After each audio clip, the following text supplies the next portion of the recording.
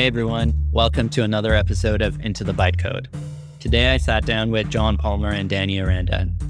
They're working on PartyDAO, a DAO that's shipping PartyBid, the product that lets people pool their funds and participate in NFT auctions as a team. I thought this was a particularly interesting conversation because John and Danny both have experience working with startups before crypto, and they've both been around for a while. They're veterans of the space. And I think this has put them in a unique position as they creatively think about and lean into what's uniquely enabled with crypto. In this conversation, we dive deep into everything PartyDAO and tease apart takeaways from their experience building this project. We talked about how they ship software, what they see as the role of product vision in the DAO, how they think about hiring, the organizational design, the stack of tools they use to operate, and the legal structures that they're considering. On this last point towards the end, we talked about this idea of legal entities as serverless functions that I thought was really interesting. I think this is a conversation that's worth listening to for really anyone building a crypto product or protocol today. I think there's a lot to learn from PartyDAO as a case study. I really enjoyed this chat, and I hope you do too. And so with that, I'll leave you to it.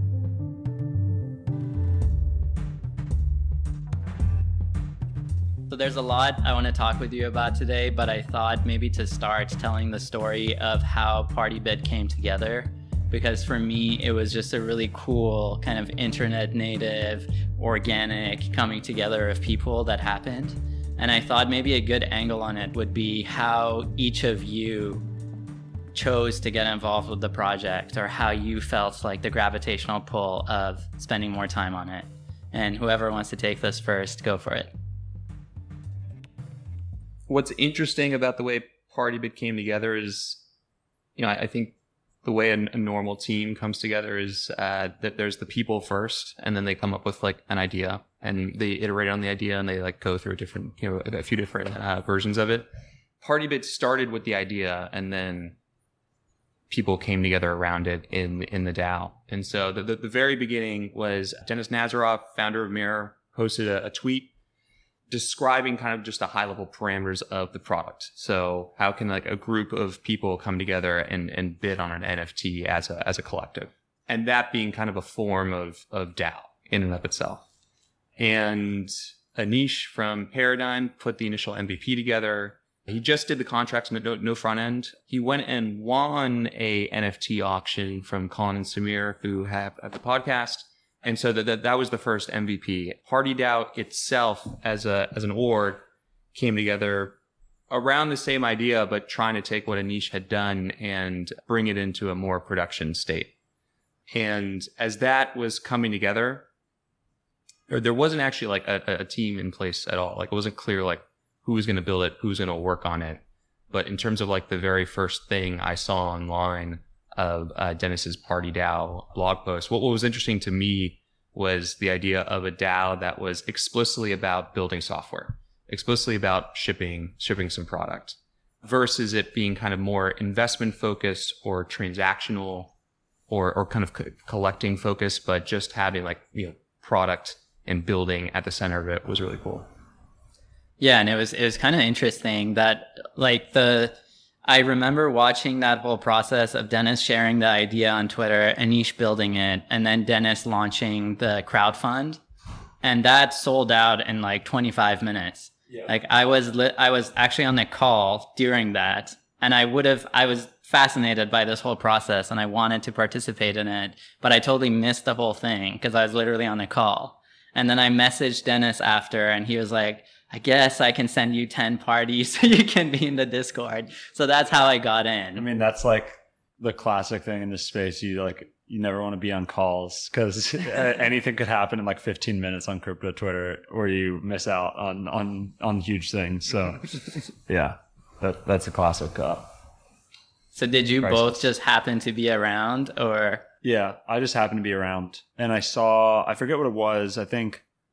I don't remember if I saw it on Twitter or in like a group chat I have with some friends, but yeah, I was excited about the idea, but actually similar to Danny, like the most exciting, I guess at first, like the thing with the Mirror crowdfund was just like Mirror crowdfunds were still relatively new. I wasn't like probably in the first 10 crowdfunds, but it was still like exciting just to see a crowdfund. And I was excited to like be contributing to them to see cool projects started on Mirror. But after the crowdfund happened, and as soon as like the Discord came together, that's kind of when the stuff clicked for me too, where I'm being like, oh, okay. I've been kind of critical of like the DAO discourse. Like people are like hyping up DAOs, but like to that point, most DAOs are exactly just like, usually it's just some people with a multi-sig. And I think that's cool too. But talking about how like DAOs are going to change the world, just like, you know, buying stuff or like investing as a DAO isn't going to change the world alone. So the idea that there could be a DAO that was like going to try to create the same results or the same end like product that a startup usually would, but it's going to do so without the company, without the investors, without the full-time employees, that was like theoretically very cool. So which is why I wanted to be involved to see like, can we actually do that? Because I had also written about some stuff like that before. Like I had like an old kind of like half-hearted blog post called like Internet Native that was just like, okay, like right now when you form a company, you like go on Stripe Atlas or Clerky and you like form the C Corp and like then you raise the money and you get the bank account. But theoretically there will be like Internet Native versions of all these things where you don't actually have to form like a C Corp or a corporate bank account or whatever. And so this is like potentially like the kind of pioneer towards seeing what that looks like. Obviously doing a lot of things very manually, but I think this way of bringing people together and starting something will probably be a big part of the future. So I wanted to be a part of that. It's interesting that it's kind of meta in that way, right? Like PartyDAO came together in this organic way and it's a DAO, and then the product itself is helping people build DAOs in real time. Yeah, I think it's actually very helpful from like a DAO member perspective to have that kind of reflection between the product and the org itself. So like PartyBit is a product, like I think a core value of it is this idea of like collective ownership, like a group of people being able to like go in on something and like own something together and form a community around that. And PartyDAO actually embodying that in the way that, you know, it's organized itself, I think is very helpful as well. Yeah, it's cool because it's flexible too. Like some like parties will end up like having a desire to be something more like a DAO that lives on and like continues to either like have events together or acquire more NFTs or whatever. But then there's others that are just like one-off things. So there's kind of like a nice range there. And then it's also been helpful to see, I think like this year, Pleaser DAO started, which was probably like, at least for me, the first like high profile group of people buying NFTs as like a team with shared capital. And we can just kind of like see the behaviors that are happening like 3 months ahead of us. And then we're just like productizing them and making them trustless through software. So it's kind of cool to be able to just like keep watching what's the cutting edge behavior in NFTs and then adapt it into the PartyBit product. And one thing is obviously just the first idea is just bringing people together to pool their capital and get the asset. But now there's a lot more stuff happening with like, you know, when you get like a noun, for example, that noun is one of the main benefits of owning it is being able to vote in governance. Or take something like Loot, which is another like newer project. Loot isn't just something hypothetically that you just like buy and then eventually sell. You could also maybe use it to participate in games or governance or whatever. And so it gives you access to this whole world that's being created. So I think like, well, there's many like ways to expand the product, but I think in kind of like the going deeper vertically vector is being able to take something that a group has owned and now use it in these new ways. But I guess like the meta level pattern here is just like being able to observe the space and then like have a product to fold new behaviors into it is pretty cool. It's interesting because Pleaser DAO in some ways is the PartyDAO behavior, right? Or any of these DAOs. Like you have an idea to maybe buy a piece of an NFT, or you and a few friends are choosing to like, you know, set up a little multi-sig together and go out and buy things. And PartyBit is basically just taking that and making it super easy and making it possible for you to do that with other people without knowing who they are. And maybe to just briefly like to lay the groundwork before we like keep talking about this, like what is PartyBit actually? Like what does it let people do?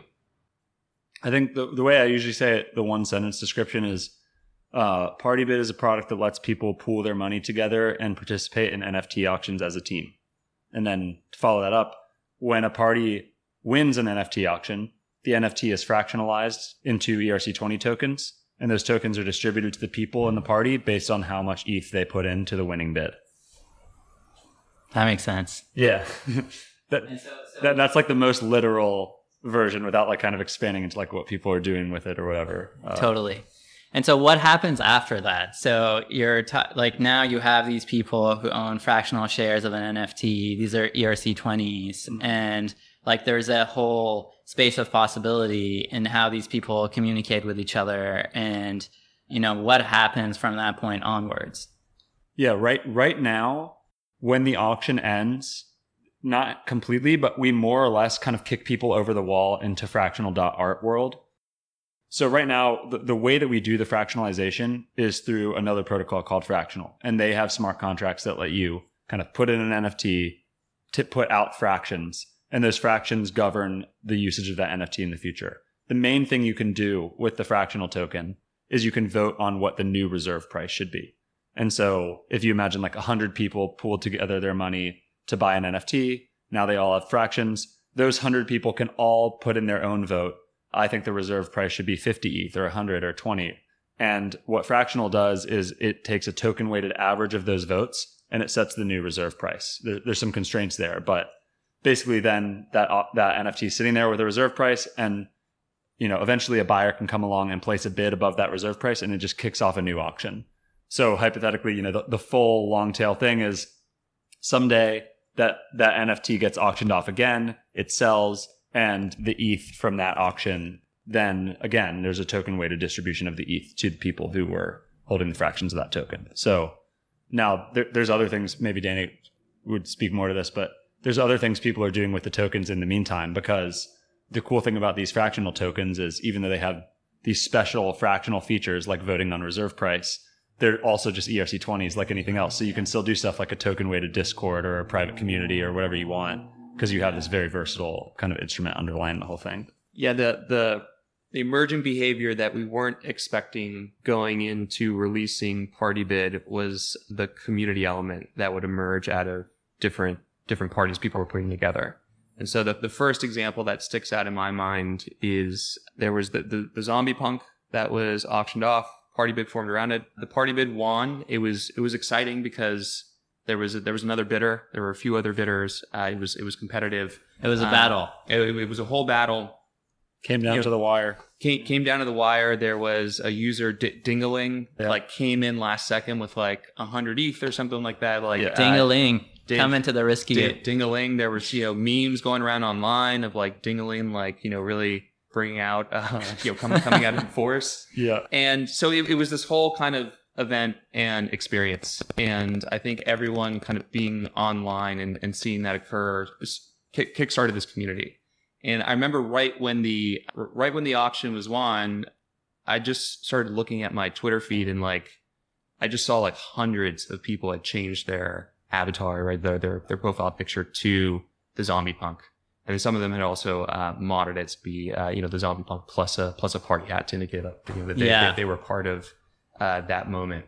And they formed a token gated Discord called the Grateful DAO. The token was called Dead Token, so they were deadheads, and so you kind of got this emergent community and culture around the piece, which we did not necessarily think about that within the product itself, but started to feel like the greatest, like the biggest breakthrough. Yeah, that felt like kind of one of the biggest opportunities around it. And I think this is still all very new in NFTs. Like there have been communities around NFTs for a while, but again, like the Pleaser example, Fingerprints DAO, all the different DAOs that are forming around NFTs. Shark DAO too. Shark DAO, shout out to Nicholas and crew. That's a DAO to buy nouns, is it? Yep. Yeah, they use a platform called Juicebox, which is super interesting. Has a bunch of interesting treasury management tools. But yeah, their whole reason for existing is for the nouns. They want more nouns. Yeah. And so the zombie punk, like how much did it actually sell for in the end?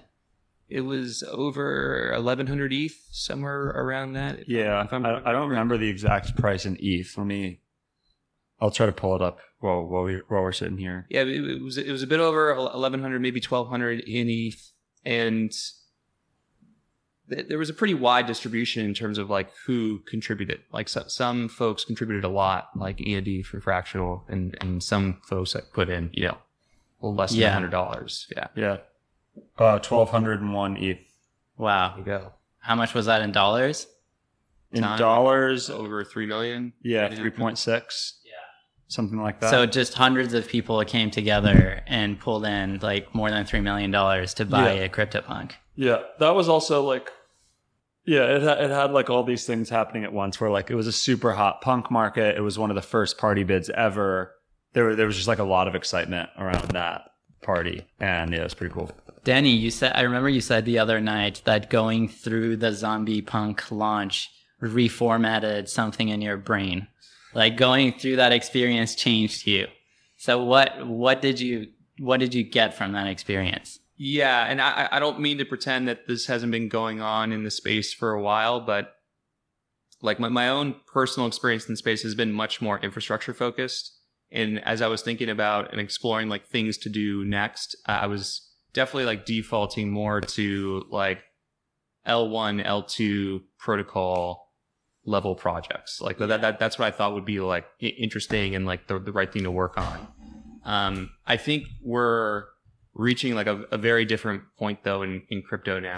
And if you think about like if you're like a hot shit engineer back in 2017, like the prestigious cool thing to work on would have been a brand new L1. But if you think about what you should have been working on, it should have been building Uniswap, or you should have been doing something in DeFi. And the takeaway there is like it becomes like a bit more application focused, right? And you're kind of like working your way up the stack. Yeah. And I think with PartyBid, what it demonstrated for me, and again, not like it hasn't been demonstrated with other applications out there, but it demonstrated for me that like the big opportunity in crypto going forward is going to be surfacing things that have the potential to become like mass consumer applications. And specifically something around, NFTs point to part of it, but it's something to do with like social networking on crypto. And that's why the kind of community aspect that was coming out of things like the zombie punk and so on are exciting. Like they look like these small social networks, but that there is this economic piece to it where they own something together, and that can become very motivating. And so the way I think about it, like refactoring my brain, is like it totally like took me out of this kind of infrastructure mindset and was like, oh man, like the big opportunity is something application focused that is fundamentally about social software.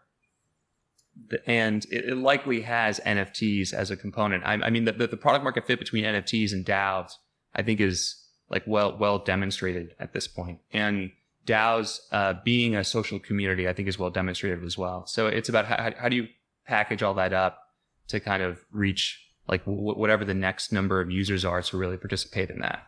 So you think that the interesting space of exploration right now, or an interesting space of exploration, is primitives and more like social structures and experiments that bring people together and allow them to collaborate, like feel belonging, like build community. Like that's the space of things to explore. And like what we have to, it's kind of interesting because NFTs are in some ways, or a lot of what we're doing in crypto is like creating Schelling points, right? It's like we're almost taking this arbitrary thing that doesn't have any value or meaning in its own, and we're choosing to make it this focal point for the sake of gathering with other people around it, right? Like that second order effect is almost what's interesting about what's happening. Yeah, you could argue Bitcoin is that, right? Like Bitcoin is the social network around like Bitcoin, the asset. And then there's this community like memeing it into something extremely valuable. Yeah. Bitcoin holders are just like party holders of an NFT, but the NFT they all hold is Bitcoin. They all own fractions of Bitcoin, the network. Yeah. And we were even like joking around the other day about this with Billy from Cosmos about like, Christians hold fractional NFTs of like the crucifix. And they have this community and like value system that is like, oh, interesting. Building, this thing. Yeah, exactly. Well, right. Like Bitcoins are just fractions of the Bitcoin network NFT. Yeah. Yeah, like Bitcoin could be one NFT that's fractionalized into 21 million pieces. But I guess what's different there is that Bitcoin has the meme, like, you know, it is the Schelling point around which a whole community and ecosystem has formed. But you could also say that like the token has some utility, right?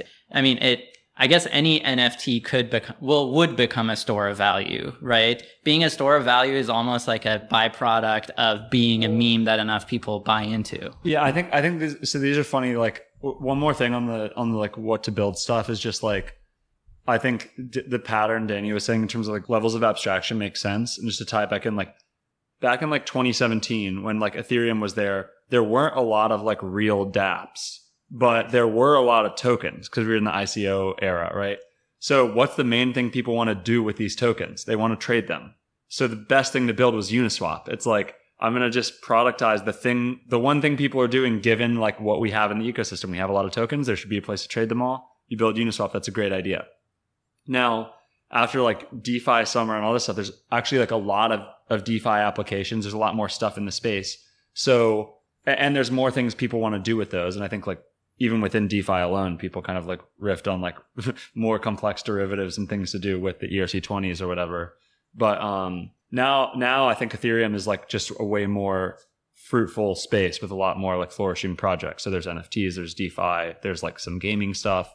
And so the thing to build in terms of like abstraction, like Danny was saying, it was like an L1 and then it was an application. But now there's a bunch of applications. It's things that bundle and compose those applications together, right? So people have always been talking about composability in the space and whatever. It's not really about the term. It's just like, oh, there's now patterns of behavior that we can see that people want to do given how many things are here, but no one has like reduced the friction and made those things easy to do. Like we obviously see PleaserDAO started because Leighton Cusack tweeted, anyone want to like pool money and do this thing? And then a bunch of people like Robert Leshner and like other big, you know, Twitter crypto people just manually sent ETH to Leighton, trusting that he would like buy the NFT and they would figure it out. Right. That's a lot of friction and a lot of trust. And also like that's if you happen to be in like the crypto founder kind of realm where you can get access to like all that capital.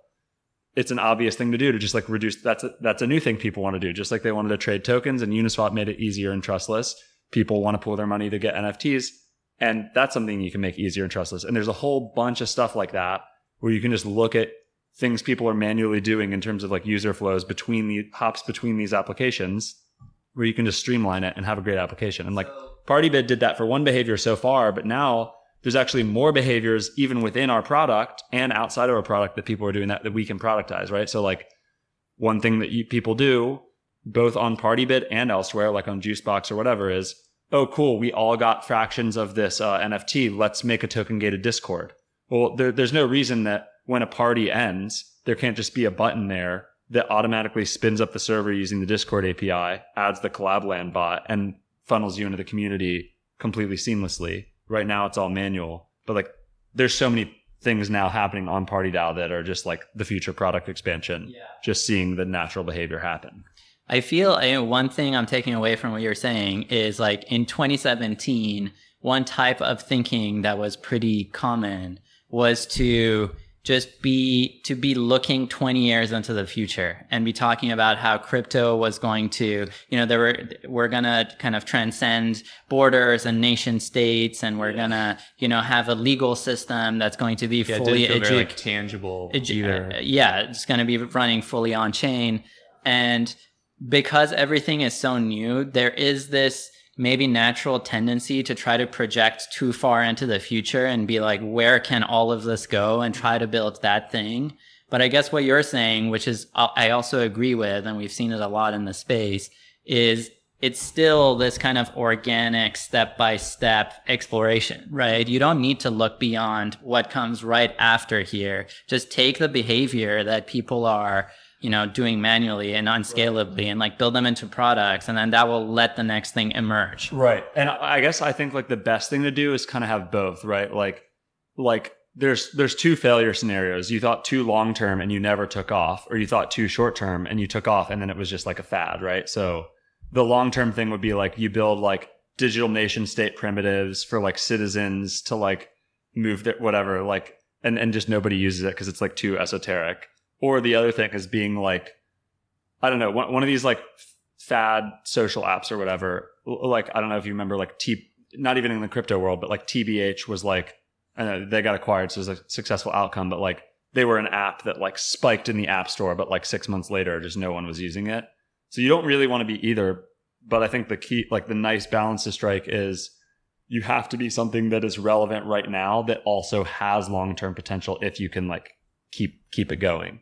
And I think like there's certain founders, even from like non-crypto, that I think have always been really good at that. I think of like Evan Spiegel from Snapchat as someone who is like really good at hitting the timing on behaviors where they're like just emerging and hot now, but they also have like longer term ramifications. So like they invented the disappearing photo, stories, like, you know, filters, lenses, like all this stuff was like perfectly timed, and they like sequenced that together. I think that for me, it was like the cool thing about PartyDAO or PartyBid. And this isn't pumping myself up because it's not even my idea, but it was just like a thing that was like, oh, okay, this is a behavior that's obviously relevant right now. So there's no like waiting for the market to catch up to what we're building. But even though there's the core thing works right now, there's also all the longer term stuff of like, oh, if these things are like really small proto DAOs, like there's a bunch of DAO tooling stuff there, but there's also like fractionalization of NFTs and like ways of governing NFTs is also clearly its own whole space, like enabling like Twitch Plays Pokemon style interaction with NFTs, especially if they're in-game items or like. I thought that was so cool when Dom shipped that. The where you had to keep the character alive and everyone was coordinating around that. Yeah, exactly. But you can imagine even stuff like that for like a single loot bag. If like the fractional holders of the loot wanted to like play a game with that loot, you can have.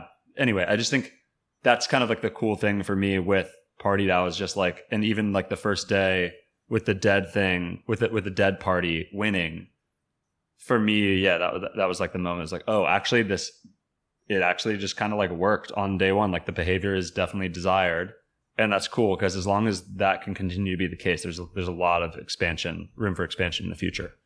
I mean, the other angle on this, going back to the prior point, was we're now at a point where like there's enough protocols and projects on Ethereum that you can bring them together and put a front end on top of it and have it be a cohesive experience. So PartyBid alone uses multiple auction markets, Zora, Foundation, the Nouns market, and there's a few more being built now. Then there's the PartyBid actual smart contract itself in terms of being able to pool money into a smart contract. Then it uses Fractional for the fractionalization. And then Fractional itself is using 0x, Sushi, and Uniswap for trading the fractional tokens. And so that application alone is touching like close to 10 protocols.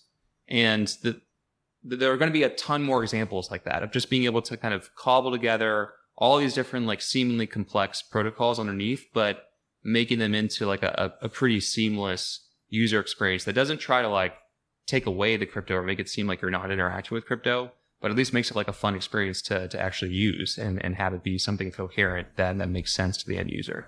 It also implies something about the archetype of builder or team that can really build these sorts of ideas, right? Like if you're building something that fits the zeitgeist right now and is going to evolve with it, you need to ship really quickly, right? Like you need to have a good cadence of being able to put out product, and you maybe don't need to be this really hardcore low-level security engineer, or you don't need to have a waterfall process to design your protocol and engineer it and then security audit it and put it out. Like that's another kind of, I guess, if we're looking for early signs of patterns that are emerging, is just the smart contract that someone wrote over the weekend and shipped and is like, hey, this is alpha software and use it at your own risk.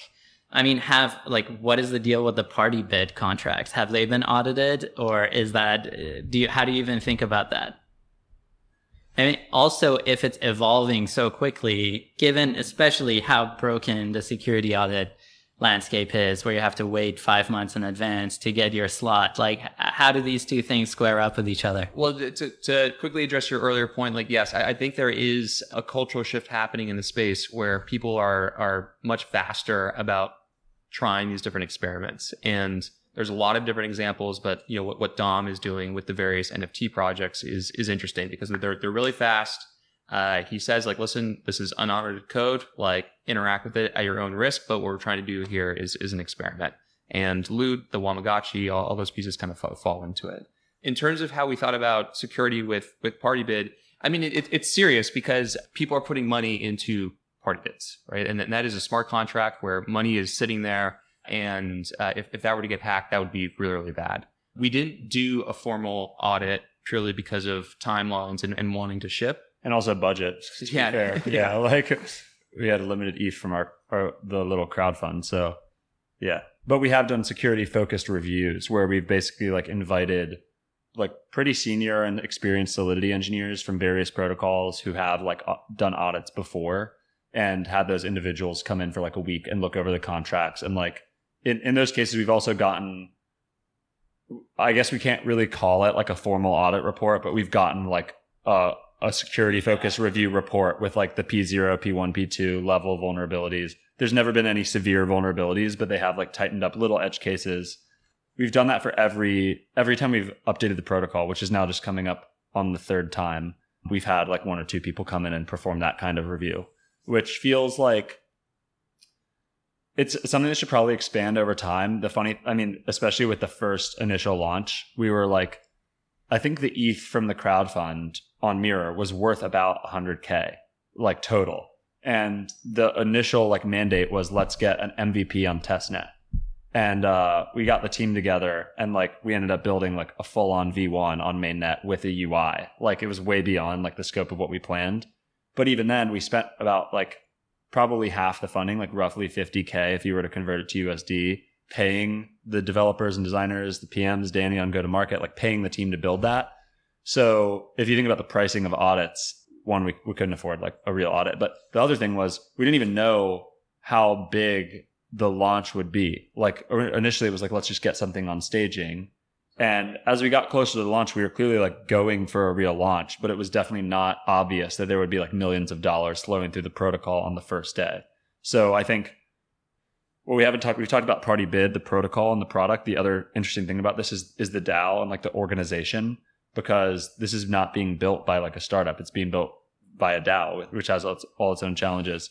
One challenge now is figuring out how to fund the DAO and give it the resources to like really speed up development, give it longevity and kind of like resistance and resilience to like bear and bull market cycles. Basically, the question is like how to get more funding. But right now, we're still in the amount of funding. I think there's like between $200,000 and $300,000 worth of assets in the DAO multisig today, which with like a team of like 6 to 8 people working full time doesn't give you more than a few months of runway.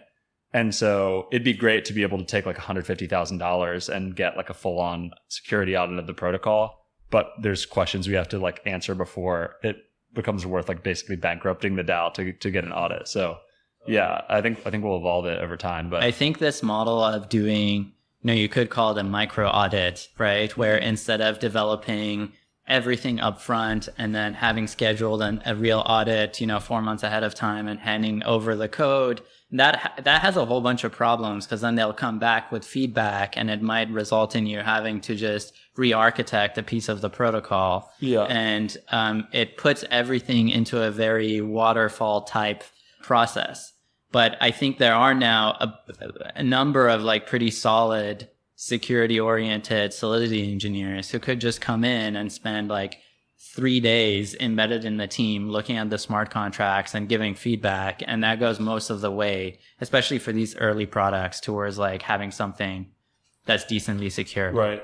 And I should just add our like disclaimer on the whole thing of like, obviously, given the state of the contracts, I think, yeah, for any protocol where money is going through it, being like hacked or whatever, having some like drain funds is like the worst case thing that could happen. We had like one small edge case get discovered in the V1. It couldn't drain the funds, but there was like a scenario where you could lock funds. And we ended up like giving a generous bounty beyond like even the funds that could have been locked, let alone drained. There are no funds that could have been drained, but we ended up giving a great bounty to the developer, bringing them into the DAO. And now they're like a DAO member that's another Solidity engineer. So my public disclaimer to anyone who listens to this would be like, if anyone does find like exploits or whatever in the contracts. We don't think there's anything there given the amount of reviews that have been done to this point, but this kind of like a call for white hat hackers. Like we're always looking for great Solidity devs, and like the DAO is definitely committed to a precedent where like potential exploits are like rewarded fairly by the DAO, so that you're setting a good precedent. Yeah, we're setting I mean, that's what we would hope to do, right? Like I think any organization that pursues this strategy of like, okay, well, we're not going to spend $500,000 on security audits because we can't. We are going to ship the code and have all the proper disclaimers. Like this is in our client as well, like has all the proper warnings. But I think any organization that's pursuing that strategy should also say, hey, by the way, like any security focused devs out there, if you find anything, like we can pay you, we can invite you into the DAO. Like we're looking to collaborate with those people too. So that's like a coherent strategy around that way of operating, right? You ship, but you also kind of very generously reward people who proactively kind of come and find bugs. Hypothetically, the incentive for a developer is like, oh, if you look at these contracts and find something, you can participate in like the upside of the DAO and like come into the DAO on like the ground floor versus just like draining funds or locking funds once and like kind of killing any potential future upside. So I think that's like cool to kind of publicly proclaim that like that incentive is there, even though there's not like formal bug bounties right now. Totally. Bug bounties in general are very interesting. I had a friend point out to me that bug bounties are a form of retroactive public goods funding, right? Where someone's already done the work of finding the exploit and they're coming and presenting it to you.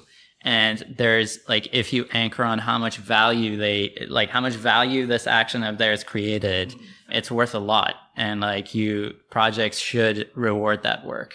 Yeah, definitely. Yeah. So how's it been like working in a DAO? Like how does that feel different than if PartyDAO was a normal startup?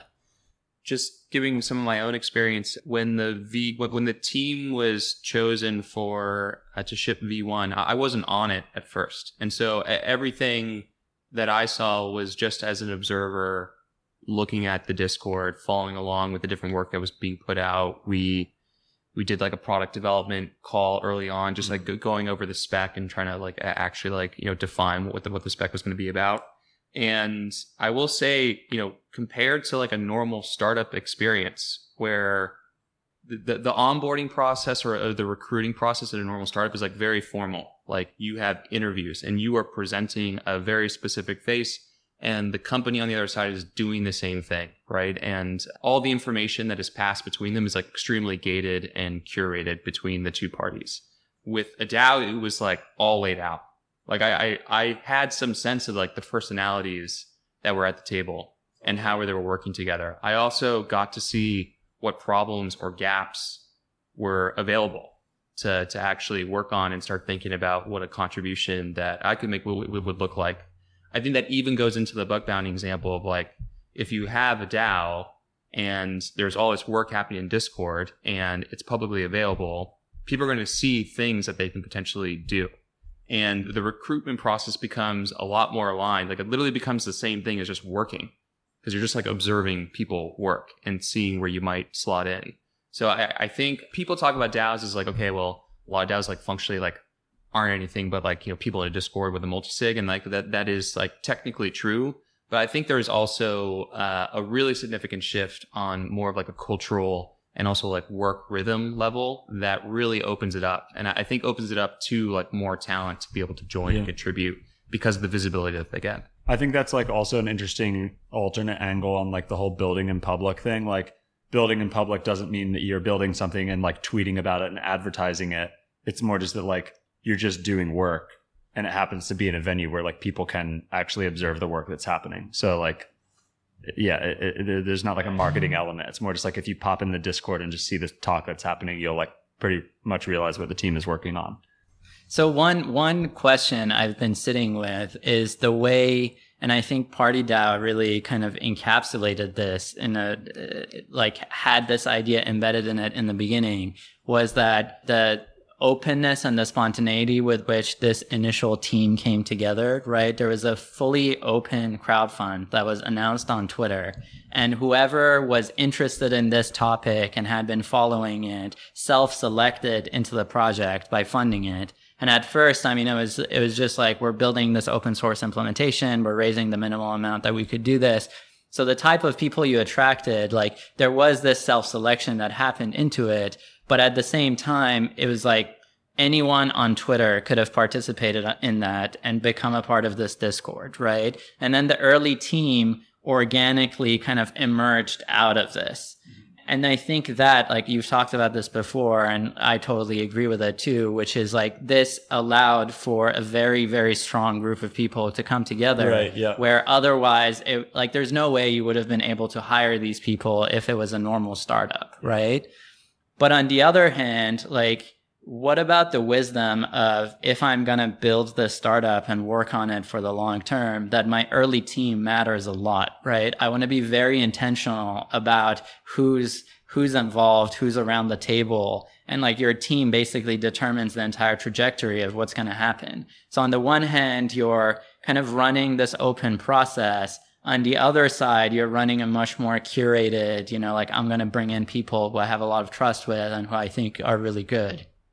I think the main thing is, like, maybe with the origin point of like a team like this, you actually just have like an overabundance, or like maybe in our case, you have an abundance of like willing contributors. And so there is like some like curation element, I guess, or just like selecting a team carefully. I think I definitely agree that who is building like an early product matters a lot. Like, the product will end up reflecting that team's like tastes and preferences and skills. And I think definitely want to highlight the point that, like, building a project in a way that, like, you don't have to quit your job and come join full time to get to work on it. It's just like, if you have some time, you can work on it. That's what enabled us to have like Danny being willing to like hop in on go-to-market, or Anna doing Solidity, or like Khalil from Uniswap designing it. Like, you're probably not going to like recruit the first employee of Uniswap away from Uniswap to like join your week-old idea, right? So right. There's definitely like huge talent arbitrage there, and like, that was cool. What we did in our case practically was, it wasn't totally just like everyone just raised their hand and said, I'm in, and those were the only people and whatever. Like, the staggered way things went down was, there was a proposal to like agree on like the rough spec, and the DAO voted and was like, okay, here's what we're building. And then I kind of like self-nominated, said like, I would love to be the PM. And I would love to just kind of so like, in the for that spec, like, who put that together? Was that also you? Or? I drafted the spec, and then I think everyone in the DAO kind of like commented and edited. It was like a public Google Doc. And so there was like a bunch of stuff that I wrote that got changed by like, you know, Danny's comments or Anna's comments. I think Dennis was in there. Like, that doc kind of came together, and everyone voted like, okay, this should roughly be our spec. It was kind of through the Discord. And then once that spec was there, I was like, oh, cool. Like, I'm pretty excited now. Like, this is looking pretty awesome. I want to be the PM, or like, I want to like help make this happen. And so I just wrote a proposal that said, okay, like, if I were PMing this, here's what I think like the roles would be. Like, we need a designer, we need a Solidity dev, we probably need some Solidity reviewers, yada, yada, yada. And like, and we need a PM, and I would like to be the PM. And so I submitted that proposal, and people were like, okay, sure. Embedded in that proposal was like, okay, for the rest of the roles on this team, we'll do like a mini hiring process in the DAO. So we created a channel. We created a channel called like V1 Hiring. And I just said like, anyone who wants to work on this, if there's like a role, whether it's being the web dev or the designer or whatever, just post a little blurb in that channel. Or if you don't want to post it there, just DM me, and I will review all the people and then get back to everyone within 2 days and say either like, we'd love to have you do this role, or here's who we chose and why, but like, here's a clear reason that we chose them and not you. And honestly, like, there were a lot of people who were excited, but it wasn't like a massive number of applications. We probably had like 15 people kind of like apply for like 5 or 6 roles. And so I just kind of like went through them and like selected the people that seemed like they had the right like time availability and experience for this product. And there were actually a lot of like really good people who ended up not being on the team, but then still like helping out and like either providing like design review or like looking over the Solidity code when they had some free time. But that's how we solved it basically, was like, we did curate it down, like kind of, we did like have to manually select like how many people we could actually like pay to work on the project. Right. It was cool how, like, I remember noticing this as well, that you were bringing in more structure inside of this like very unstructured process to this point, right? Which didn't need to be that way, right? But I think it was the right call of like, we're going to actually pay these people. We're going to have one person responsible for each of these pieces. Like, we need a smart contract engineer. We need a front end engineer. We're going to have an actual team, and I'm going to run a hiring process. And I think that that's probably necessary to make any progress. The other interesting thing is like the way this happened, like there was a moment at the beginning of the life of Party DAO where it literally didn't have a leader, right? Like it wasn't like there was a founder who put the idea out there and then carried it through and then it grew. Like Dennis put the idea out there, and, you know, I guess a group of people kind of led to this crowdfunding moment. Right. But then there wasn't anyone who was like, I'm naturally the leader. Like, well, before you finish that, I would still say that I would probably think that's still the case. Like, I like PM stuff, but like, yeah, I don't know if the implication is that like I'm the leader, but I don't personally like really feel that way. I think maybe like in that first week, it was like, oh, like this guy is like putting some structure in. But I think at this point, like everyone on that early team has like pretty equivalent influence. And also, I think the cool thing about the DAO is like there's no reason like necessarily has to stay that way. Like, hypothetically, like another PM could come in and like take over wherever I left off. Like I want to keep PMing, obviously. Like I'm having a great time working on it, but I think it's still interesting because like, yeah, like Dennis started it. I like project manage, but like Danny like led all the go to market and like partnerships that we have, which is like a huge part of it. And like, I don't know, like Anna like wrote all the Solidity code. So like theoretically, like for a lot of protocols, like that person would be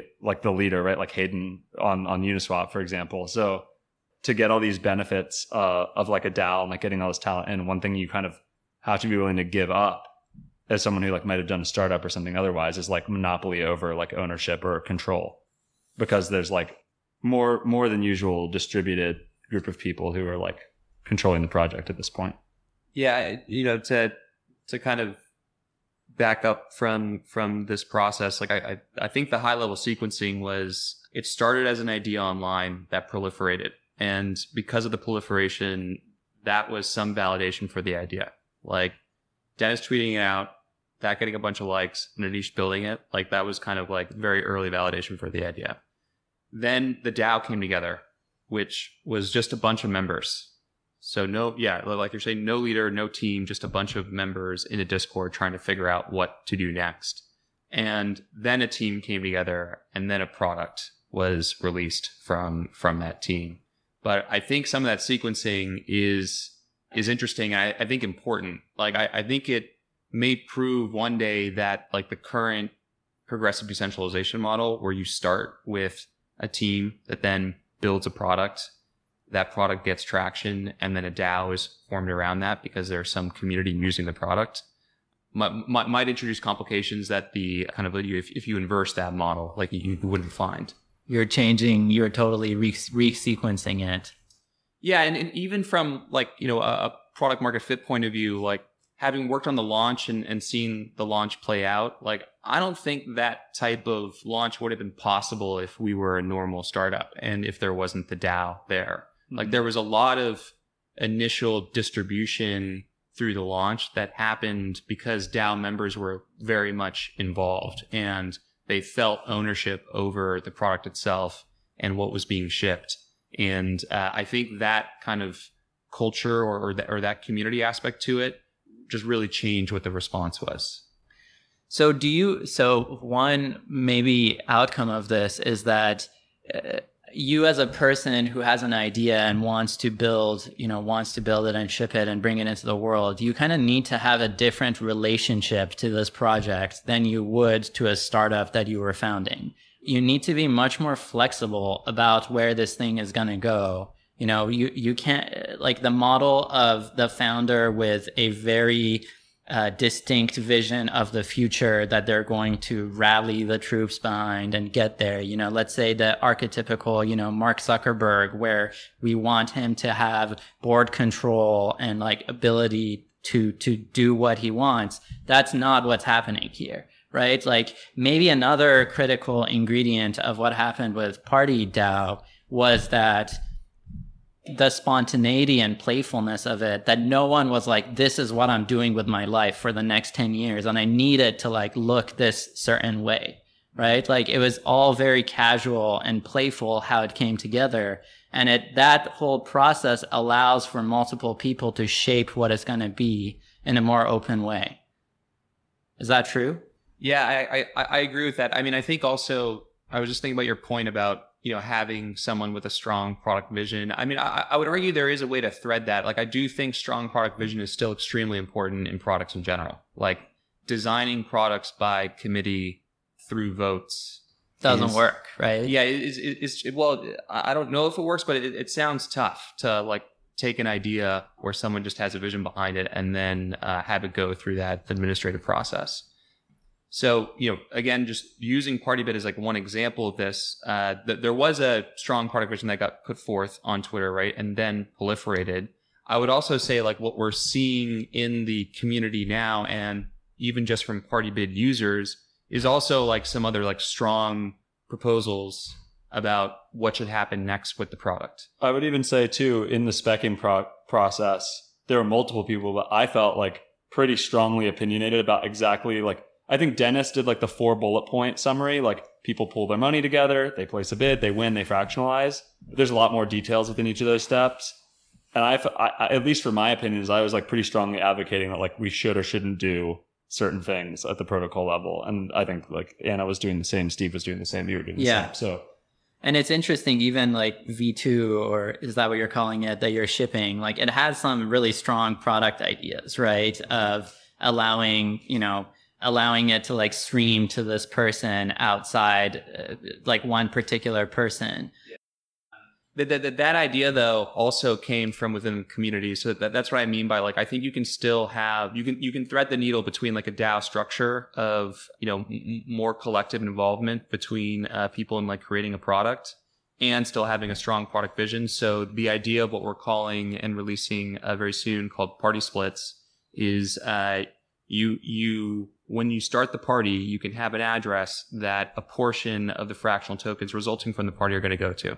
And there are a few things you can use that for. You could imagine someone setting it for themselves. So they're almost like doing like curator or party hosting fee. You could imagine someone who's selling the piece themselves actually like retaining ownership. So then they're just selling, say, 70% of the NFT to other folks. So they can kind of like co-own it with the community. But the use case that we're kind of most clearly seeing right now is around bootstrapping DAOs. And that idea came from Sirsu, who's a member of PartyDAO, releases NFTs himself, has a decentralized esports team and so on. He does a lot in the space that he's experimenting with. But one thing he put together was something called the Crypto Cookout, which was a series of party bids to purchase black CryptoPunks, and had a community, a whole POC community around it that had this kind of core message of owning pieces that represented that community. And so what they'll be using this feature for is, but bootstrapping a larger DAO or community and treasury for Crypto Cookout. And that was like directly inspired by that vision that he put forward. So I think it's really fun actually to kind of see this process of like people using the product and getting inspiration from that. So it feels like maybe it's a gradient, it's a spectrum of, existing organizational types where say, you really want to empower the employees, on all of your teams working on the product themselves because they're really close to the users and have ideas. You want to empower them, in a traditional company to be able to share ideas, right? You want everyone in your company to be able to share ideas. And then you also want to have a close feedback loop with your users and listening to what they're what they want and what they're doing. And you also want to, make your users and your community feel like they have ownership over the platform, the way that Airbnb and like Uber and Lyft probably try to do. Yeah. But it's like taking all of those ideas that are on a gradient and are possible maybe to some extent in existing organizations. And the DAO model is like starting with that premise. It's like starting like way off on this side of the spectrum. And I mean, the ownership piece is probably a big part of it too, where these people, like your users, your community, they actually own a piece of the company, the project, the DAO, and they don't in the old world. Yeah, I mean, like, I wonder how sincere it feels to like be at like the Facebook town hall and Mark Zuckerberg was like, "Hey guys, I want your ideas. I really want everyone to feel like they can express ideas about product," when the person telling you that we shouldn't owns be, like the vast majority. We shouldn't of, like, be the comparing value from it that. to like Facebook of today. We should be comparing it to Facebook when it was like 10 people, right? And if a DAO scales the same way that Facebook did, like the 5,000th person who joins it is also not going to have as much ownership as the first 5 people, right? So what's actually different here? So someone once asked me a similar question of like, "Hey, how different is this than a startup with like 100 angel investors who are like really involved and in a Discord together, and you know they're shilling the project online and so on?" But I think there is like a very dramatic, even though the kind of technical aspects might be trivial, like the multisig and the Discord, but I think there is a big shift culturally in how people think about the product and the project itself and their own involvement and ownership in it. And there is also the real practical thing that like they can vote, Yeah. like with their tokens on proposals and actually like make proposals themselves. Yeah. Like that itself is your empowerment within that group becomes very different because there is no forum like that within a traditional company to be able to make those type of proposals. Yeah, I mean, I'm kind of exploring this idea for the sake of it, but I do think there's like something, and the biggest parts of it might be just on the cultural, like soft side of you're calling this a different thing, and it comes with a whole bunch of like different expectations, right? Even thinking about ideas of someone can work with a DAO on a project and work with like other DAOs on other things at the same time and, you know, phase in and phase out. And sure, you can do all of that stuff with existing companies, but it's just a different set of expectations that you're starting from here. Yeah. It's always bad territory for me, like intellectually, when you're trying to like draw lines that separate like two different things, because usually it ends up just all being like semantic things. But I definitely think some differences between like an early Facebook and like an early party DAO, or that is to say like the prototypical early startup and the prototypical early DAO. It's like a bunch of things. Like one, the fact that like a lot of the work is happening in public, the fact that anyone can join the Discord server versus you can't join the Facebook Slack and you can't see like what they're working on. I think in terms of ownership, it's probably universally true that when a project starts, the early contributors are going to get more ownership than the later contributors. But at like T0, when the thing starts, how decentralized is it is also a spectrum. And like at T0 for Facebook, it's 100% Mark, versus at T0 for Party DAO, it's already distributed amongst all those people. And it's not like 90% of equity is in the hands of the founders. Like think about like if you had 100 angel investors in your normal startup, okay, let's say that was your seed round. So 75% are still in the founders' hands and 25% are split amongst the 100 angels. For Party DAO, it's just like, okay, immediately all of it. Like there's not the reserved 75% for the founders or whatever. So like that's different. The fact that you can work on a flexible schedule, so you could come in and actually earn some ownership, earn some tokens without joining full time, and then you could move on. And you could also be working for other DAOs simultaneously. That's different.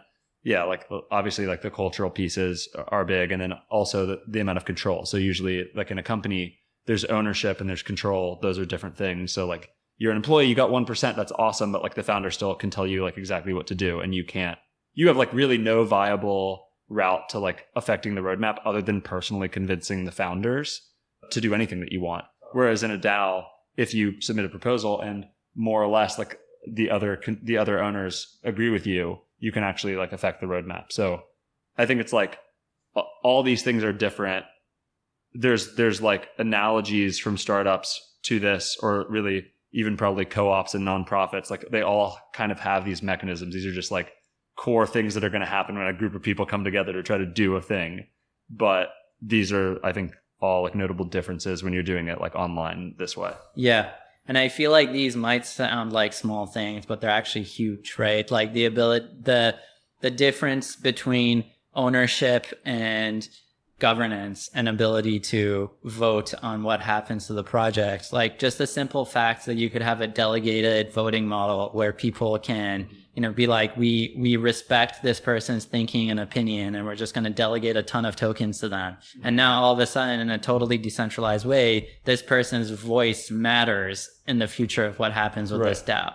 And I mean, I also think even on top of that, just like the fact that to work on Party DAO, you just have to like get voted on a proposal or selected by a PM or whatever, versus joining and signing paperwork with HR or whatever.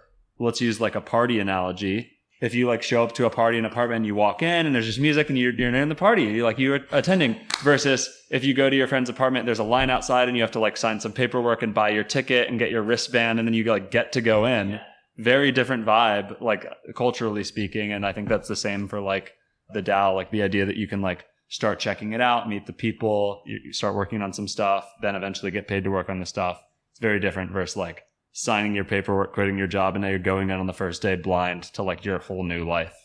All huge differences in terms of the actual human experience of doing it. Like all this points towards like DAOs as they exist today, trying to address the question of like how do DAOs become more mainstream. Like these are all like very ad hoc processes. Like I would say a lot of Party DAO has been very fun, but also a lot of like feeling your way in the dark about how do you do this, how do you build a product within the context of a DAO. I do think we're getting to a point though where DAOs becoming like reaching a larger audience is going to require like more opinionated products. Like to, back to your point about like product vision, like I do think products that enable DAOs that have like a strong opinion about like how they should be formed or how they should behave, I think will do better. And like the analogy I think about is like social media versus like general website creation. So, posting to Instagram or posting to Twitter is a very opinionated, narrowly constrained form of publishing. And there's only like very specific things you can do. And because of those constraints, it makes it very easy. Like it's like the user prompt becomes very simple. And as a result, you're seeing like a huge, right? Like a huge spike in terms of the amount of photos that get shared online, or, the amount of posts that get shared online. You compare that to like early website publishing, which was like you're using GeoCities or Squarespace or some other like website building tool, and building a website is like a whole project. And you have to go hire a designer and you have to think about, the different, like the information architecture of the website itself versus like just posting a photo. And I think we'll see something similar with DAOs and like how opinionated they are as well. Like, Mirror's creating tools that make it really easy to spin up a crowdfund to get the DAO done. That's what Party DAO used. Juicebox is very opinionated in terms of treasury management and how a DAO should manage its treasury going forward. And Partybit is extremely opinionated, right, around like what a DAO should be. Partybit like has like one mission, like go acquire an NFT, and like that's all the DAO is for to begin with. So I think those constraints should help usher in more people and just make them more usable to more folks and more users. And so I'm curious to see like more examples in this space of like highly opinionated products that allow you to spin up DAOs quickly. It's an unintuitive realization, right? Because we're also so early and there's potentially a million different patterns that could emerge. And so one instinct might be to build tools that are unopinionated and allow the user to do whatever they want with them. But what you're saying instead is like the model could be to build like very narrowly focused products that enable a certain type of behavior. And then you can see, where this vector of exploration leads. Maybe it's a dead end, and then you go and build another narrowly defined product. Yeah, and maybe I'm wrong about, that's the right path forward to kind of have these highly opinionated products, but I feel like crypto is like complicated enough. Like just like take the burden away from the user and like, give them, show them a path to like go do something and have fun doing it. I definitely agree. To build a good product, maybe you don't need it. You can still get lucky otherwise through like chaos. But like your best bet is to have a really strong, smart product vision that like has an insight from someone with like particularly good taste or insight into a market. And I think we do have that on the team. Like I definitely have my own opinion on like what the actual long-term potential is for Partybid, what the immediate features should be, what the long-term roadmap should be. We have that in abundance. I think Danny has that. I think Steve has that. I think like there are multiple people with like good vision there. It's just that that's not like the only way to move forward. And so as long as you have a few people who have like good product vision, it's just that they don't need to be the only people contributing to that vision. Those people can also hear ideas from elsewhere and edit and curate them into the product. So, you could run a DAO. You could even run Party DAO. Like you could do the same idea without any of those people and without a strong vision coming from anywhere. And I think it would do worse. But I think there's like multiple ways to pursue projects and how much you can decentralize them based on like what your goal is, right? So to take something like Loot on the other side of this, like if you have a spectrum from like centralized ownership on day one to decentralized ownership on day one and how you move along that spectrum over time, I feel like Party DAO is like pretty decentralized on day one, like more decentralized than a startup, but not as much as like Loot. And it's like kind of like progressively spreading ownership further as the tokens proliferate and as more stuff gets built, more contributors come in and earn more tokens, blah, blah, blah. I think we're probably like right where we should be in terms of what we're trying to do, which is to actually build a pretty technically complex protocol with a coherent user experience and front end product and good design.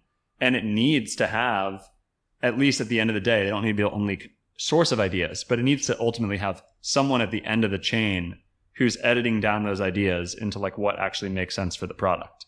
For something like Loot, it's more like the main thing we're trying to build is like this abstract like universe of IP and games and like ideas that all are tied to like the same asset and like inspiration, but they can kind of go anywhere and they don't need to be coherent. So it's fine to decentralize it from day one because you can go make like the adventure quest that's based on dragons or whatever, and you can make some derivative items that like expand the merch, and someone else can write a story or like fan fiction. And we don't need like ultimate curation because really we're just trying to like proliferate a bunch of cool IP that like continues to culturally expand.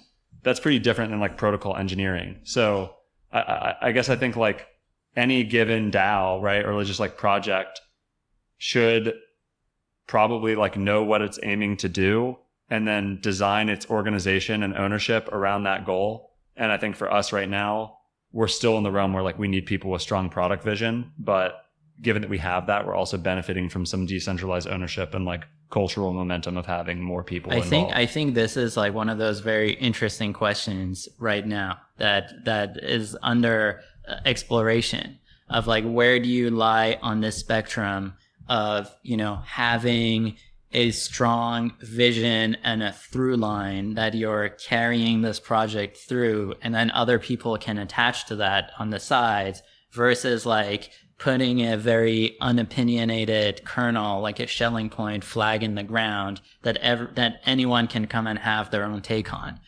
I was talking with about this with Gubsheep at Dark Forest, not to reveal his real name. And Dark Forest is also kind of negotiating this spectrum where their vision is that this is a universe that people build apps within and different clients in, and like ultimately the only thing that people are coordinating around are the smart contracts that enforce the physical laws of this universe, like where your planets are and how you can move between them. Outside of that, like what they look like, what the clients are, like what marketplace you're using, what auction mechanism you're using, like what second order battles are happening on top of this, like they're totally unopinionated around that. And it's interesting that like I think they're like a little bit to the right of Loot on this spectrum, where they are kind of defining goals for each round of the game, right? Like for the latest round of the game, they were like the metric, like the way you win this game is to get a planet closest to the origin coordinate, like to 0, 0. And that's like the goal. That's what everyone's like optimizing for. And then within that, it's total like open season and you do whatever you want.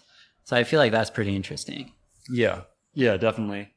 And then obviously there's examples like Uniswap as well, where I don't know, like you can kind of, if you just decide on like these coordinates, or maybe this is a spectrum, there's probably like an interesting 2x2 here or whatever in terms of like org design, but you can like kind of analyze every project in the space in terms of like how much they've distributed ownership and control from day one and like which direction they're moving over time. This kind of goes back to the point about like consumer applications in crypto being a front end on top of a whole bunch of different protocols, where the protocols themselves, like what you were saying with Dark Forest, can be relatively unopinionated about like what's happening, but at the application layer, there can be an opinion about, okay, we're putting this together for this use case for someone to easily like do X, Y, and Z. And maybe that's like the purpose of composability, right? Like it, like two, you know, a whole bunch of contracts interact with each other to then eventually at some abstract level, like produce a singular experience that is cohesive and fun and makes sense to the user. I think that might be one of the kind of insights that's emerging, which is like at the smart contract layer, you want to be kind of catch the core logic and be unopinionated about how people use it and allow many different interfaces to be built on top of that thing without privileging any one kind of use case or direction of exploration. And then at the level above that, at the application level, you want to be opinionated. You want to have like a specific user, specific use case in mind and just narrowly design for that. And like that's the division between application, like, you know, product, like full stack product with a front end and a smart contract that's meant to be this composable unit that like a whole bunch of different things plug into. Yeah. And that's also happening with Loot, right? Like each one of these games are pretty opinionated about what they're doing. Mm-hmm. Mm-hmm. Yeah, we haven't, it's interesting. We haven't, well, actually we kind of have seen like some early experiments with alternate interfaces for Party Bid, not built by us. And we've also started to think about even like how to incentivize those too at the protocol level. So yeah, I'll be curious to see like, yeah, what it would mean for there to be different party interfaces. I think right now it's still early enough that there's kind of like a clear primary use case that kind of catches everything. But over time, I could definitely see like more opinionated Party Bid interfaces for like specific kinds of things. Especially as like the types of parties that are supported or like encouraged expand. So like right now, every Party Bid is kind of a one-off, right? So like you bring the money together. If you win the NFT, it's fractionalized, and that party as it stands is now kind of like done. Like the membership is set. People can still buy the token, but like that token is that one NFT, etc.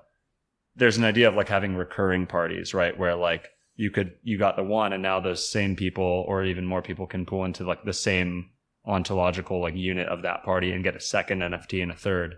And I think as an early exploration into that use case, I think this new primitive of the party split is like the lightest way to kind of test out that idea, because the commonality of like a recurring party is just getting ownership in multiple NFTs. So theoretically, even using our existing Party Bid contracts, you could form 10 parties in a row where 5% of every single one went into the same multisig. And even though each one of those is still a one-off party, if you have a multisig, that multisig can represent like a recurring DAO or a recurring party. And so that's what we're excited about, like Crypto Cookout, for example. They've won 2 Black CryptoPunks so far. But theoretically, you could say like, hey, every month this DAO is going to buy another Black CryptoPunk. And every time that happens, 5% of the fractions are going to go to the Crypto Cookout DAO. And this will start being kind of the early prototype of these recurring like parties with longevity. And who knows, maybe someday that has like its own interface for doing this specific type of thing if you're trying to set up like a collector DAO versus a one-off party. There's a lot of stuff like that in the works right now. Yeah. I mean, maybe there's even the idea of like parties as a composable idea. So like what makes up, what's the party in Party Bid? It's a bunch of people coming together to like buy the NFT. Mm-hmm. It's a bunch of people coming together to like do a transaction together. And like that could also mean other things. I mean, like we've tossed around the idea of like party mint, like minting an NFT as like, you know, current experience that happens like through Etherscan and so on. And it happens like very sequentially, like each person kind of comes on and eventually runs out. But what if it all happened at the same time? And it's like, you know, all 10,000 people are like online at the same time and like they then like receive their NFT once they're all on. And that being kind of like a collective experience that they have together. Or a party sale where a group of creators come together and sell, each of them is selling an NFT at the same time. And a party can buy like the whole collection of different artist pieces who have like collaborated to be like a group of artists, as if they were opening their own shared gallery show for the evening or something like that. Like, and then also funny of parties as a composable primitive. imagine, you're having a party at your apartment. I'm your hallway neighbor. I'm having a party. What if we merge our parties and share the booze or whatever? Yeah. Like, you could imagine two parties. You could imagine the reserved party split fractions staying within the contract itself to be governed in terms of where those fractions go. And we could eventually merge parties and swap fractions or take the fractions and vote on how to spend them elsewhere or whatever, bid using. Anyway, all the stuff obviously has a million angles it could go. I don't think it makes sense to pursue them all at once, but I think what we're doing is trying to figure out what is a pretty good bet in terms of what's tangibly valuable today. And let's productize those things. And I think the fun thing for us right now, at least the fun thing for me, and I think for the whole team, is we're a protocol and we have the flagship UI or whatever, we're a protocol and a product. And so not only are we getting to build the primitives at the protocol level, but then we get to be pretty opinionated about what the visual product experience is for those things. And obviously one big thing on the launch was the shared cursor presence and cursor chat. You could imagine the PartyBit client being pretty boring actually, and maybe not even taking off the way that it has, just because it wasn't as cool on the product side. So I actually think we've done a really good job so far, and I'm excited to keep being all right, what's the next primitive that gets introduced, and then how do we productize it to make it really cool and make very calculated bets on what's important as we evolve the thing. And so party splits, well, today we're recording this on Monday, those will go live today, and there's a cool, pretty lightweight experience for when you create your party, setting up the fractions and who they're going to go to for your use case. So how did you think about the product experience for that? Yeah, I think for that, the most important thing for us was naming and copy that explains how the feature works, because it's a new feature. And then also just surfacing the fact that those fractions are being allocated to the party so that participants who are contributing ETH to the party are very clear about the fact that, for example, 5% of the tokens are going somewhere after this is over, which is essentially dilution. And so I think the main thing for that was making it legible. We'll be publishing a blog post later today that's explaining the feature and what you can do with it. But with this type of feature, I also usually trust it's simple enough that once it's out there, people will realize what they can do with it, because there's strong incentive to do so. I feel like I noticed just the kind of product questions around that. I was just thinking about that I think you're calling the feature guest of honor, right? Is that right? Or have you changed it? Well, we're calling it party splits, but we had played with the name guest of honor. We had played with the name party percentage. We probably had a dozen viable candidates. Yeah, all of them had their own trade-offs. So the guest of honor thing I think was nice because it fit very well into the party vibe. If the fractions were going to someone who was not the party creator, it's kind of the perfect name, because it's if I'm making a party to win this crypto toad or whatever, and I'm giving 5% to, I don't know, someone on Twitter that we think is really cool, that's awesome. They're the guest of honor. They're getting these fractions. That's perfect. The problem is it was a bit confusing when you set it to be the curator fee for yourself. You wouldn't host a party and say, I'm the guest of honor at my party. So we had to find, the name that kind of conveyed the specialness of the meaning and was fun, but also didn't actually kind of confuse the versatility of it. So party splits is where we ended up. There was a medieval aspect to the phrase guest of honor too. Yeah. It's maybe two Ren Fair, yeah.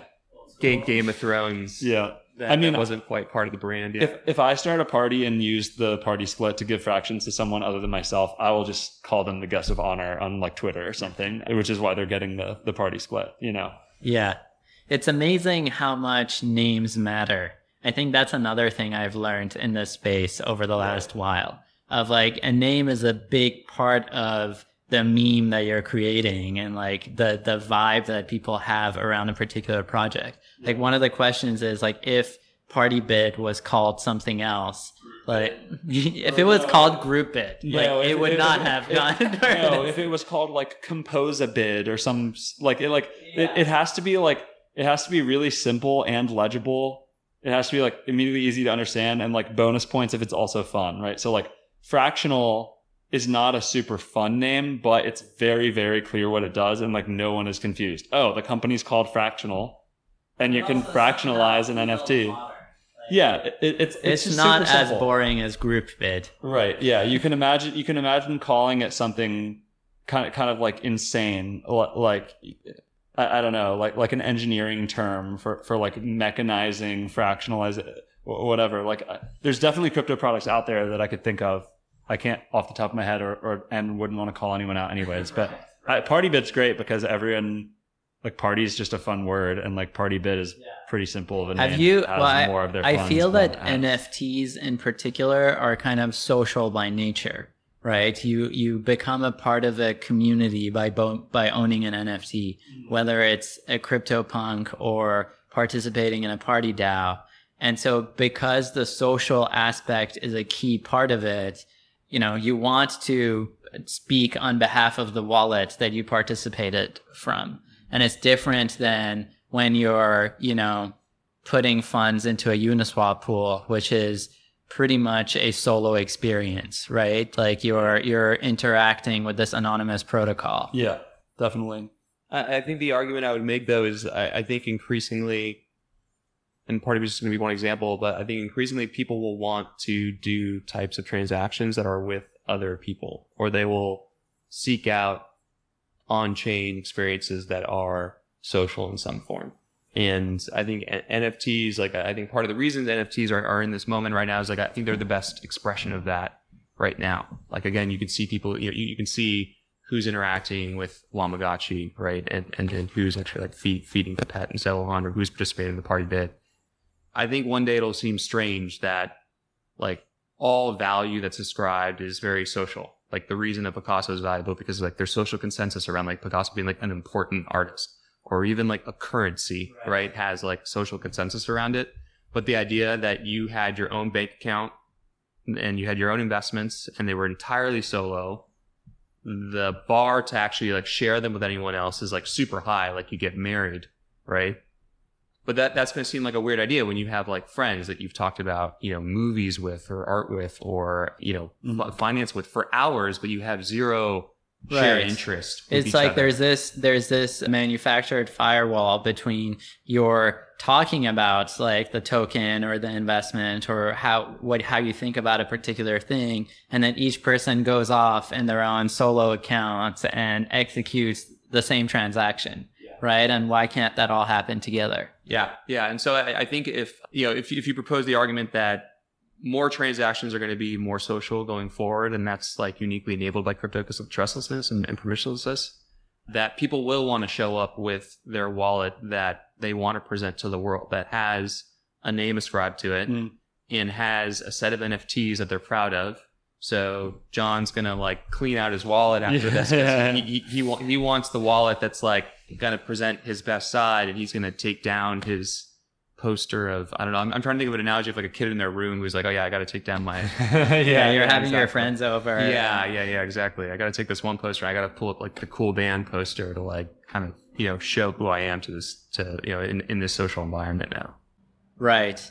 Well, I feel like it is going to go through a cultural block that we have around being transparent with our financials too, right? No one, like, it's basically completely private, right? Like, no one else knows what's in your bank account to any extent other than, say, your spouse, like when you get married.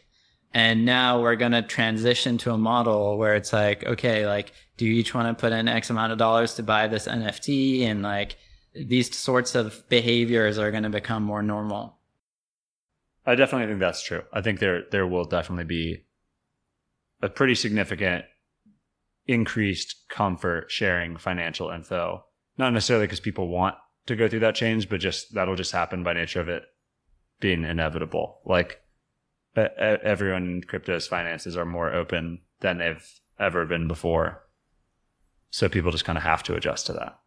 I mean, if you participate in anything on chain, it's basically impossible to obfuscate entirely what kind of gains or whatever you're making. And particularly too, I mean, if you're an artist too, like, everyone can see how much your work is selling for, like what kind of revenue you're doing. It's very different than like if you were selling prints on Gumroad or something. Like, no one can see what kind of sales you're doing, but on Foundation, everyone can literally see like how much money you're making, and that's just for that one job. But yeah, maybe this is a byproduct of crypto being really early. So right now there's a lot of activity that's like whale dominated, and so how much Bitcoin or ETH in the account really matters.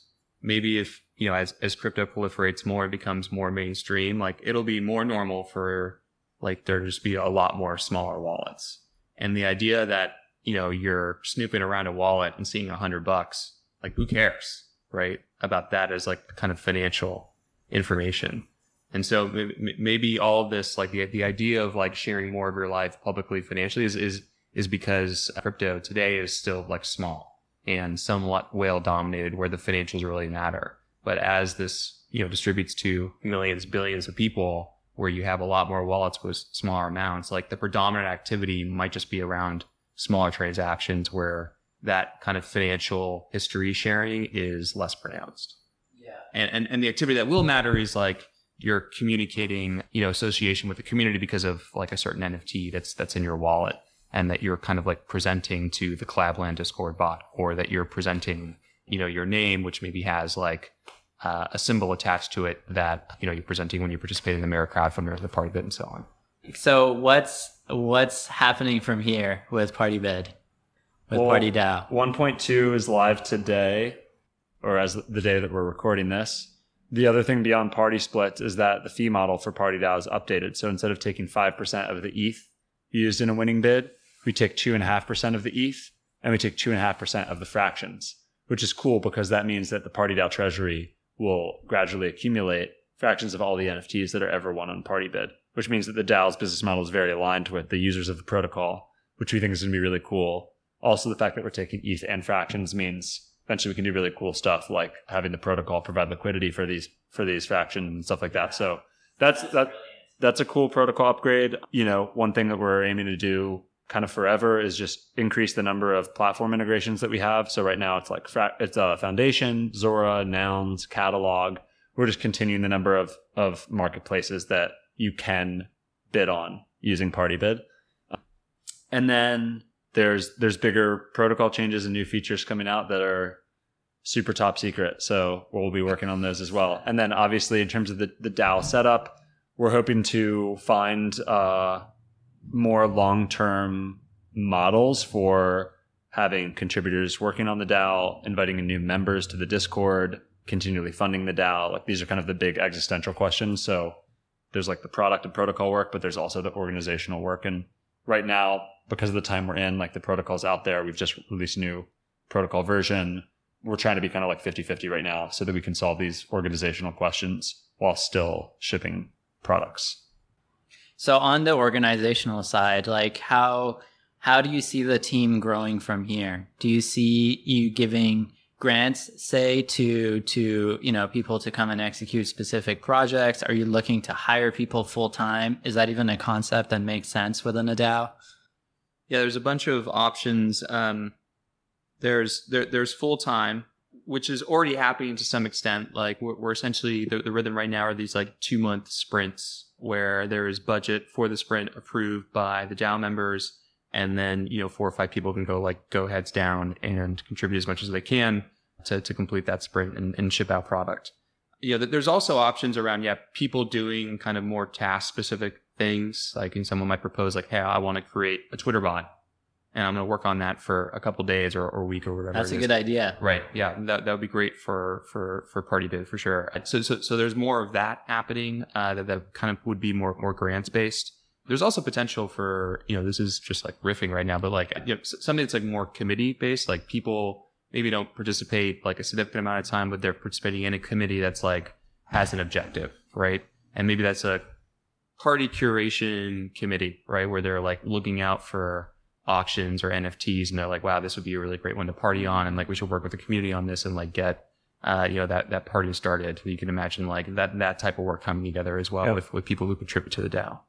I think there's a lot of models. Doing the mini grants makes sense too. I think right now we still haven't completely secured our future or like totally solved having people working on Partybid, the protocol, for a long time in a serious way.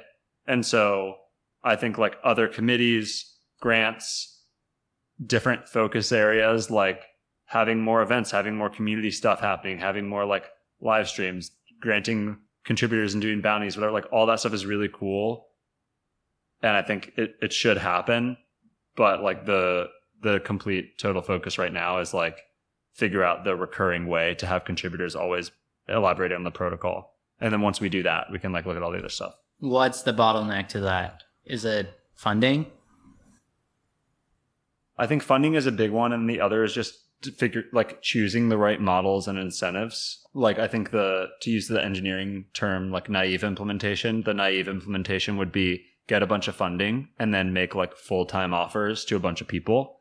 That would be very straightforward, and that's one solve. But I think since we're like definitely innovating on, or maybe not innovating, but we're like trying new things with organizational models and contribution models, there are more specific things we could do, right? Like there's more flexible arrangements in terms of part-time or full-time, or there's like completely decoupling pay and time spent and more tying pay and token allocations to like deliverables or KPIs. Like there's a lot of stuff we could figure out. And so I think obviously we need funding to be able to pay people, but we also need the right model that's going to serve the DAO long-term to help PartyBid grow as a protocol. So I think the way that we're doing that is like, well, luckily revenue has been funding the DAO so far. It would be nice to really increase revenue or find another way to inject capital so that we can at least know like, okay, once we know the right model, we can pay everyone.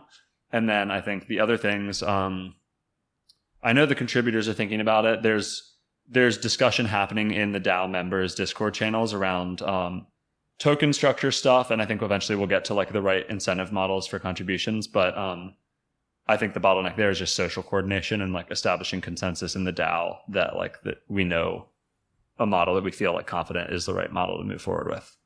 How do you guys think about how this DAO ties into the real world as you start thinking about this as a more long-term thing for you personally, right? Like one version of this is that it remains completely crypto native and, you know, each person is receiving pay in ETH and USDC and party tokens and just kind of accounts for that as if they're say a freelancer working with this, I don't know, a foreign entity that isn't, based in the country where they are. Or I don't know. How do you model this as you start to double down on it? Yeah, we've done some initial research around like what this could look like going forward. Right now, what's cool about it is like PartyDAO is pretty pure. Like it is fully on chain. There is no like outside entity. There's no kind of like legal representation of PartyDAO. And I think, the design goal, I think, for any DAO is probably to keep that going forward and having it purely on chain. As you start thinking about DAOs paying taxes, DAOs maybe offering legal contracts to contributors or employees and so on, like you'll want probably some type of representation of the DAO in the real world. But the idea that you just set up a corporation to represent that DAO, like singularly, maybe is, well, like John was saying earlier, is like the naive implementation. Maybe there could be kind of more flexible models. Something John's talked about before is like, imagine like every single function that a DAO would need to interact with the real world for was just spun up as a single purpose corporation that would then just get spun down right afterwards. I was thinking about like serverless functions.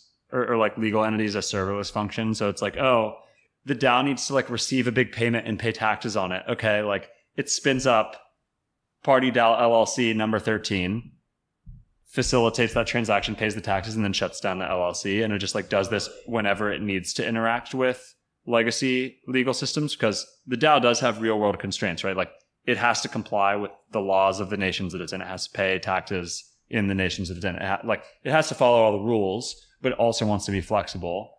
So it can just have like these moments in time that it spins up the proper legal structures to do whatever it needs to do and then just spins them down. And that keeps things moving flexibly versus like having this kind of behemoth legal entity that's just growing over time as the DAO does more stuff. And also like there are lawyers we've spoken to who have mentioned that like another way some DAOs or some people have thought about DAOs doing this is having like each individual working for the DAO having their own LLC through which they interact with the DAO. So the individuals have limited liability as they like interact or whatever. But again, all these things are just like kind of theoretical ideas right now. I think we're still trying to figure out like this. I would put into this set of questions that we're still figuring out. There's also basic stuff like payments. There are accounts that PartyDAO has, right? They're like services that we pay for. And right now it's like an individual has to like front the money in order to pay for that. If there was like Brex for DAOs, we would use that. Right. Like give us like a real world account that we can pay. Give us a Visa card that just draws down a wallet that the company owns that we pre-put ETH in or whatever, just so that we can. Because right now, I think team members' credit cards are on like GitHub, Vercel, Google Domains, Google Suite, all kinds of different stuff. Yeah. I like that idea though of like you don't want the core DAO itself to have an LLC. Like that will lose the magic, right? Anytime you want to give a token to a new contributor, you'd have to update, the cap table of this LLC. Like it would completely defeat the purpose. So instead, what you want to do is to keep the core DAO crypto native and like just outside of the physical world. And then say whenever you want to do a treasury diversification and you want to sell some party tokens for some ETH, you just like send that party to some LLC. That LLC, there's complexities. Like, is that income? Like, I don't know, but it does the sale, it pays the taxes on it and then pays back. Maybe it's a loan that you like receive these party tokens and you pay it back. And it'd be a cool week to do later. That programmatically, like if you had like Stripe Atlas API that worked like serverless infrastructure instead of,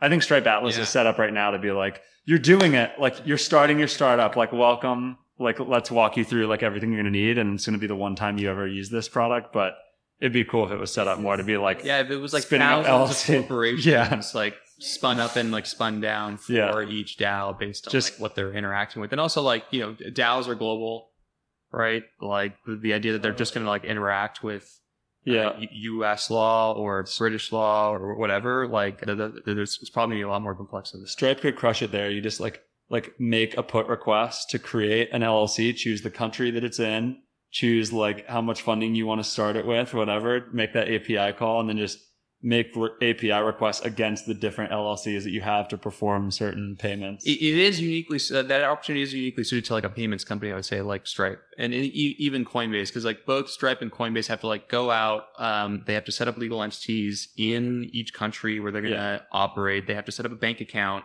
They have to get licensing, like a money service business license or an MTL, whatever it is. And you can imagine like all that infrastructure, AWS style, like being sold as a service to DAO in order to interact with the rest of the world. So maybe last question, like so we've been talking about this API, like what are the tools mechanically, like how does the DAO operate today? What are the different tools that you're using? So the funds are stored in a Gnosis Safe multi-sig wallet. We have a Discord server for members now, we have a Discord server with all kinds of public channels for users of PartyBit, but there's a set of channels that are token gated for the party token using the Collabland bot. Within those channels, we talk about things, and we frequently use Snapshot using token-weighted voting off-chain to make decisions. When we write proposals that we're voting on, we usually write them in Google Docs, but then we upload the PDF of the Google Doc to IPFS through the Pinata client so that the proposal is stored forever and uneditable. In terms of tooling, I don't know, like VS Code, Vercel, Google Domains, Aven for Redis, GitHub, all this stuff. And then we also use Parcel.money for managing our Gnosis Safe. So Parcel, it's just a nice interface on top of the Gnosis Safe contracts that lets us do things like paying the team all at once and like a batch transactions that we're not signing stuff all the time.